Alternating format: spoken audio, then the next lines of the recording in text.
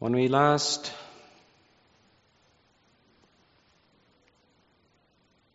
checked in on our hero,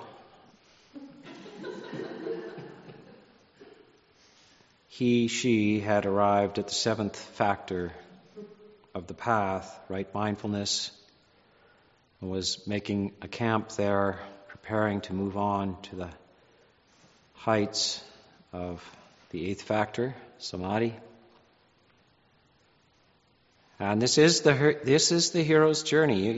You remember a while back in the 60s and 70s, Joseph Campbell, The Hero's Journey. This really is the hero's journey. That's what the spiritual path is. It doesn't have to be dangerous. In fact, I've been spending a lot of time in the last at least 15 years trying to convince people that much of the painful aspects and the dry and dreary aspects of some of the meditation attitudes are not necessary, that there is a juicier and more pleasant path. And because there are desert kind of ultra-marathon schools, and this is more of a pleasant stroll in the park.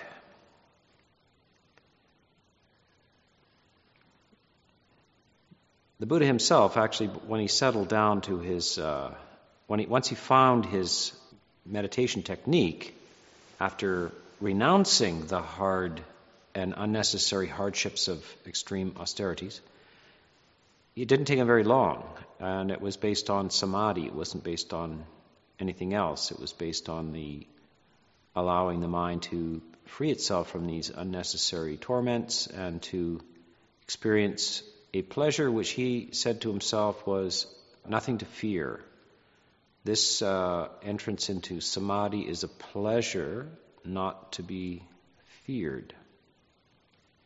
And out of that, quite naturally, because he couldn't know where he was going, it must have naturally followed, his insights naturally followed from just going into this pleasure not to be feared. That is samadhi. Samadhi is never not pleasurable. It's always exclusively pleasurable, both through the body and through the emotional center.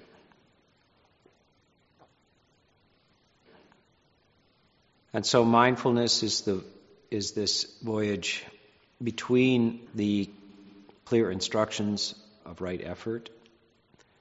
More or less, right effort is at base camp. There's kind of these signs going, 1,400 miles to Kathmandu and 6,000 miles to New York, and these kind of like directions at the base camp. And then you're supposed to look at those directions and find out where you're supposed to be going.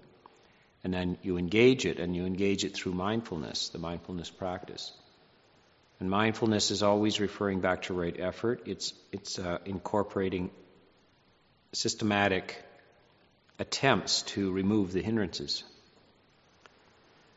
And it's going to balance your attitude towards your body, towards your sensations, the sensations in your body, to the psychological conditions that are arising in the mind, and inform you and give you a overarching vision in the last category of 4 foundations of mindfulness, the 5 hindrances and the 7 factors of awakening. The right perspective on the body is not either aversive or over concerned with identity and so forth. It's to pry you away from that and to allow the body to fade into the background as not a thing to grip you with concern. So you're turning it back into what it is, something owned by Mother Nature, property of Mother Nature, not yours. And prone to, of course, various stages of illness, perhaps, and also of death. But with a sense of ease and detachment from that, because it's not yours, and you're trying to see that vision, to remove the strange illusion of possession of the body or identification with the body. So that's what body is. And then feelings, you can get awfully identified with feelings. The feeling of being sorry for yourself when you stub your toe. And this is strange, because it's just a sensation. Why does it evoke sorrow, frustration with life, etc.? It shouldn't. So we're getting these things back into perspective, returning feelings to the property of Mother Nature as well, the biological processes of the body. And then the workings of the mind, again, it's an impersonal process. We don't know where it came from or how it really works, but we see the arising of these afflictions or the absence of them. And we catch our attention around that, and then we know what to do with them. Only in the last foundation of mindfulness we know how to categorize these things and which ones need vigorous effort and energy to prevent and remove, and others require vigorous and careful and kindly and creative effort to maintain and deepen the beautiful ones. A work of art, your life as a work of art, what to discard, what could be done better, striving for more beauty and clarity in your outlook, your vision. And there's nothing more beautiful than truth itself. And you've got to decide which truths are we talking about. The truths of the human heart is what we're talking about, not scientific truths. Scientific truths are more or less amusements. And in fact, science, if you look at the history of science, it was the amusement of wealthy eccentrics, usually, or people who had a lot of time in their hand. They undertook these projects because they had the time and the wealth to fiddle with things. And it might be an interesting hobby, but it's certainly not a great and beautiful truth. Because great and beautiful truths have to do with that which moves the human heart, makes a vision, and orients you on the path, on the journey. And the journey has to be towards what makes it meaningful is the diminishment of unnecessary pain and the replacement of that with profound well-being, unshakable well-being in the end. And that is something magnificent. All the other truths, the truths of mathematics or the truths of carpentry or the truths of science, and they're nice. I mean, especially when they're well done, they're quite lovely, but they're not magnificent. The truths which reveal the integration of the heart, the full proper harmony of the emotional structure, that's magnificent. So when Plato and Socrates are talking about the true and the beautiful, the beautiful have to do with truths that are of the nature of the heart. And it can never be anything but good. So goodness, truth, and beauty just are three aspects of one experience. So this is where we're going with this towards samadhi. And samadhi is relief before you reach final liberation. It's a facsimile of it, so you get some nourishment along the path. You don't have to just wait in the dry lands until you finally plunge into the oasis pool. There's there's plenty of shade and some restoration and relief. Long before you come to true liberation, there is relief and ease and coolness and freedom and ease and contentment. All of these things are very well listed and very systematic. It's in the Fruits of Recluseship Sutta in the Longer Length Sayings. You'll see the fruits of what can you expect when you engage in this path. And along the way is this experience of samadhi, which is a fruit, a reward, a beautiful resultant of the process. And that's certainly not to be ignored. There's been a magic trick, an incredible magic trick in Buddhist teachings. They made the eighth factor of the path disappear right in front of our eyes. Like, how did that happen? So where did the eighth factor go in history? It's being brought back now. We're doing a reverse magic trick. We're bringing the eighth factor back to the path. Because it was, through various kind of elaborate workings, consigned to, it was kind of set off as some kind of yoga or a Hindu or something like that. It's the direct teachings of the Buddha. There may in fact be some interesting reflective exercises that don't necessarily directly involve samadhi, but it's obvious that the path is laid out and that samadhi is featured as the launching pad, the last stage of the path. And it just gets short treatment.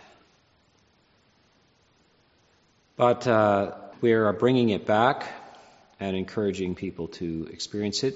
And it is not, because it's right samadhi, it's samma samadhi. And what is samma samadhi means that it's incorporated into the overarching vision of the path. It's not removed as a separate kind of experience that has nothing to do with moving on towards final liberation. As long as it's on the way, it's a tool to serve the motion towards liberation, then it's right samadhi, and nonetheless pleasurable, restorative, transformative. It has a side effect, and the side effect is it changes your attitude to life. It just does. And that's why the Buddha talks about no need to wish for wisdom to arise. Where samadhi is developed, wisdom naturally swells and rises out of that experience. So we're setting the mind up for that process.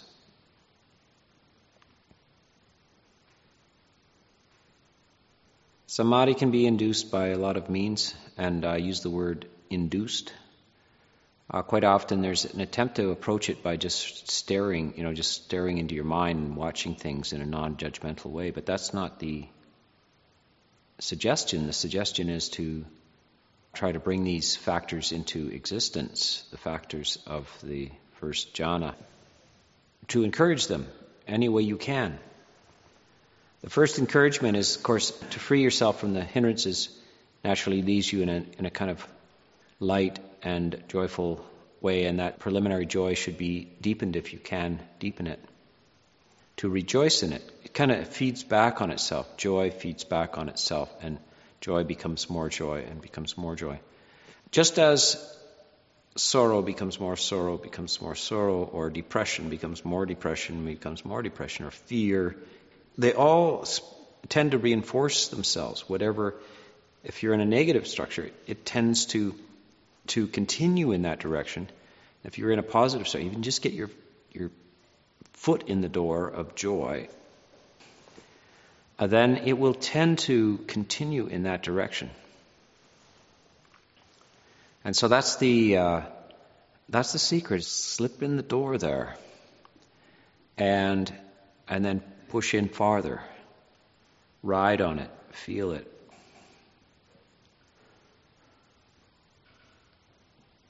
We really want to be swept away into it.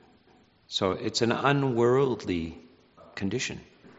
It's a higher joy than the sensory joys of the world.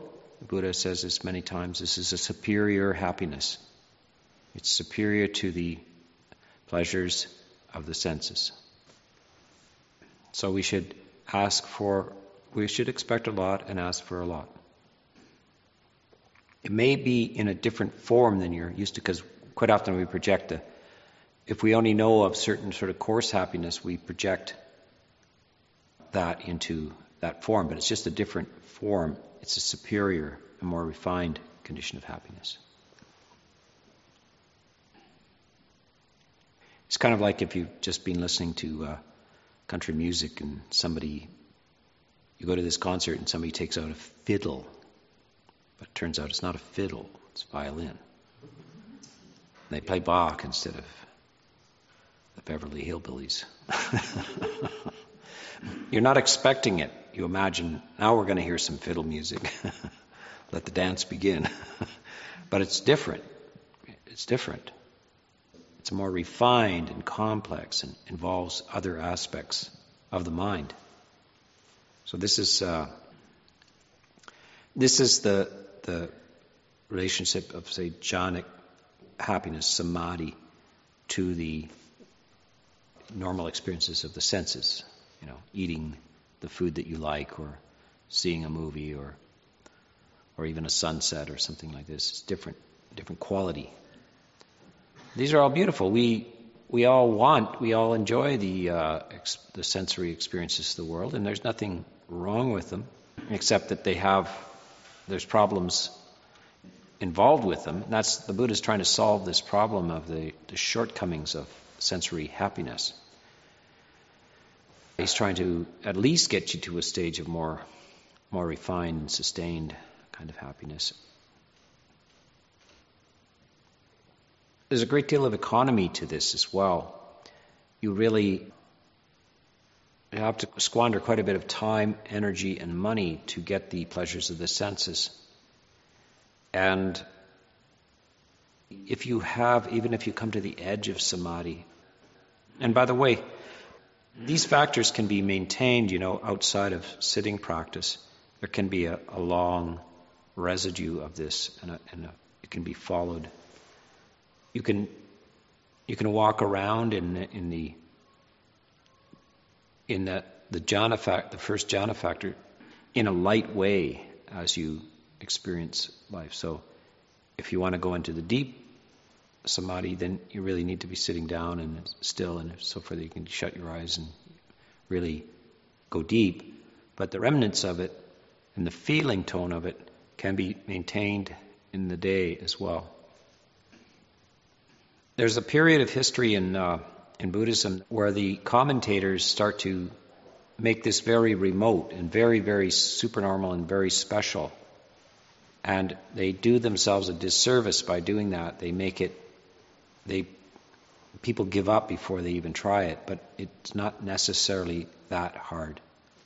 And earlier in the history, you see people in ordinary life attaining these, and the Buddha confirming that they have attained these, and monks as well, and so forth. But if the pessimistic attitude develops where you can't do this, that's just misinformation.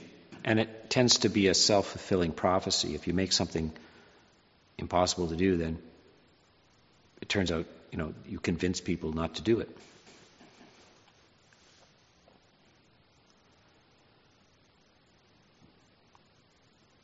So we have to say, well, it's good to give it a shot, and not also to enter retreats and practice as a grim experience, attempting to become indifferent and stoic to pain itself. Because a lot of retreats are kind of conducted that way. The advice is just sit through the pain. This is not about fun. Sort of indifferent to your reports of, I feel great today, so just practice, never mind. It's just a denial of the value of positive experience, emotional experience, and a kind of a fetish around enduring pain. This is really not, you don't find this in the mainstream teachings. Certainly, it can happen that there is pain in the body and you can't get away from it. And at that time, the Buddha talks about trying to endure it as well as you can. And that having cultivated pain, samadhi, will be the maximum help for reducing that experience of pain. He's really not interested in anybody experiencing physical pain unnecessarily. He himself gave it up. It's a side effect of having a body that sometimes you can't get away from it. But he himself, so he says later in life, my back hurts except when I'm in samadhi. And does the Buddha, so he's enlightened, he's fully enlightened. Does he practice meditation still? Yes. What does he practice? He goes into seclusion and he tells Ananda, if people ask what I'm doing in there, in that nice little hut, he says, I'm watching my breath. I'm doing anapana. I'm dwelling in samadhi. And when he's in samadhi, there's no physical pain. So there's no indication that reveling or the learning process from that. We all know what pain is. We have it even as children. We have excruciating pain, all kinds of it. We know what that is. We don't like it. We have to learn a little bit, a lesson about how hard it is to just always stay in a condition where you have no physical pain. It's just an impossible situation. It comes to you from time to time, but how do you deal with it when you have to? So the instructions of the Buddha usually is to the monk to just find a nice shady place under a tree in a quiet, secluded area and take 4 or 5 topics with you that deal with various things that will arise and try to move along towards at least the condition of samadhi. And he gives them topics to help them move that way. Help absorb the mind. And to prevent the little techniques for removing the hindrances. To remove irritability, practice loving kindness, remove the excessive discursive activity of the mind, practice breath meditation, to remove laziness and sloth, and remember the fact that your life is limited and you're not sure how long it will be.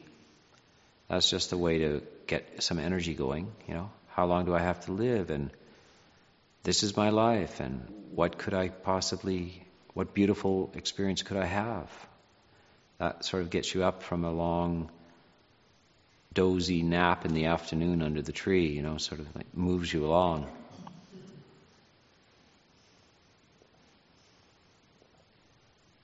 And for the monks particularly, a reflection on the nature of the body, just so that they don't waste their monastic life thinking about their old girlfriends. And it's such a waste. If you want to be a monk, be a monk. If you want a girlfriend, don't be a monk.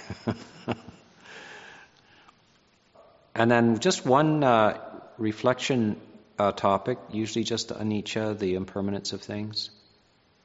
It's most accessible. It's the easiest one. You see it everywhere. The leaves are falling off the trees. The grass is growing. The insects are buzzing around, and they have short lifespans. And the weather's changing, and morning turns into the afternoon turns into evening, and the stars come out. You're watching this endless direct evidence of the absolute change that is in everything, including yourself. The evidence, eventually, if you look at it with a serene mind, not with a fearful mind, or not just with an analytical mind, but with a mind that's kind of being purified and made serene, and then you investigate every now and then. You make yourself aware of change. And that truth can sink in, but only if the mind is in a receptive state. If it's been transformed, really, by preliminaries. Because usually this evidence bounces off our heads. We don't dwell on it, we don't make much of it, or even if we talk about it, it doesn't really transform us in any way. So we really have to open the mind and make it soft and open to new truths to hit us, allow new things to pop up in our minds, new realizations to happen. So that's why it's very important, this quality of a serene reflection, this combination of words. The serenity allows a special quality of reflection which really goes deep and changes you. And that's the secret of it. That's why a lot of therapy and so forth is not transformative, because it's just the mind is not in a softened condition. It's not in the right condition for transformation. So you really have to work with the emotions and the focus of the mind. You have to really encourage it, bring it in to interest and joy. Joy always rises with interest. You can never be interested and not joyful. So it's just whether you like it or not, this is an interesting and joyful experience. And when you're interested in and having the inevitable joy accompany it, the Buddha has brought you to the precipice of transformative truth. And that's all he can do. He says, all I can do is get you to the edge. To fall over the edge is up to you. But all I can do is maximize the conditions. You know that poem, the saying, "Come to the edge," he said. "No, we will fall." "Come to the edge," he said. "No, we will fall." They came to the edge, he pushed them, and they flew. Yeah, pushed. And you find out you fly. So the Buddha is getting you to the edge, out of the ordinary false safety. We try to stay in the known, just what we know. And we tend to push things out of our mind that might be problematic, but that's the dangerous place. That's a dangerous place to stay. You have to go over there and meditate, and it bring you close to the edge. And all you can do is hope you fly off.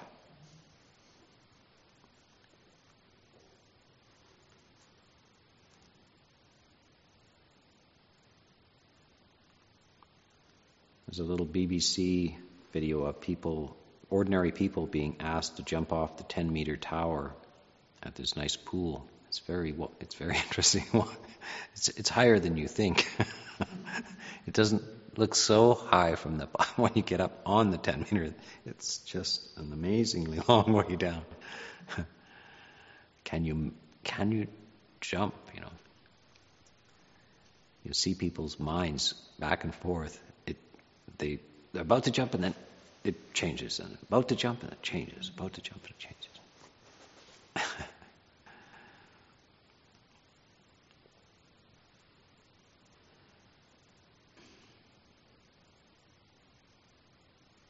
So this is the path, the last three factors of the path, and they need to be well understood this way, and that they're invitations to joy and ease and the reduction of pain and a refuge, and that's the way they were always taught. And that sometimes some of the instruction we have received might have to be reprocessed. And even how you sit a retreat and how you meditate at home need to be reprocessed in a new form. with new words, with new ideas about what this experience is about and where we're going with this.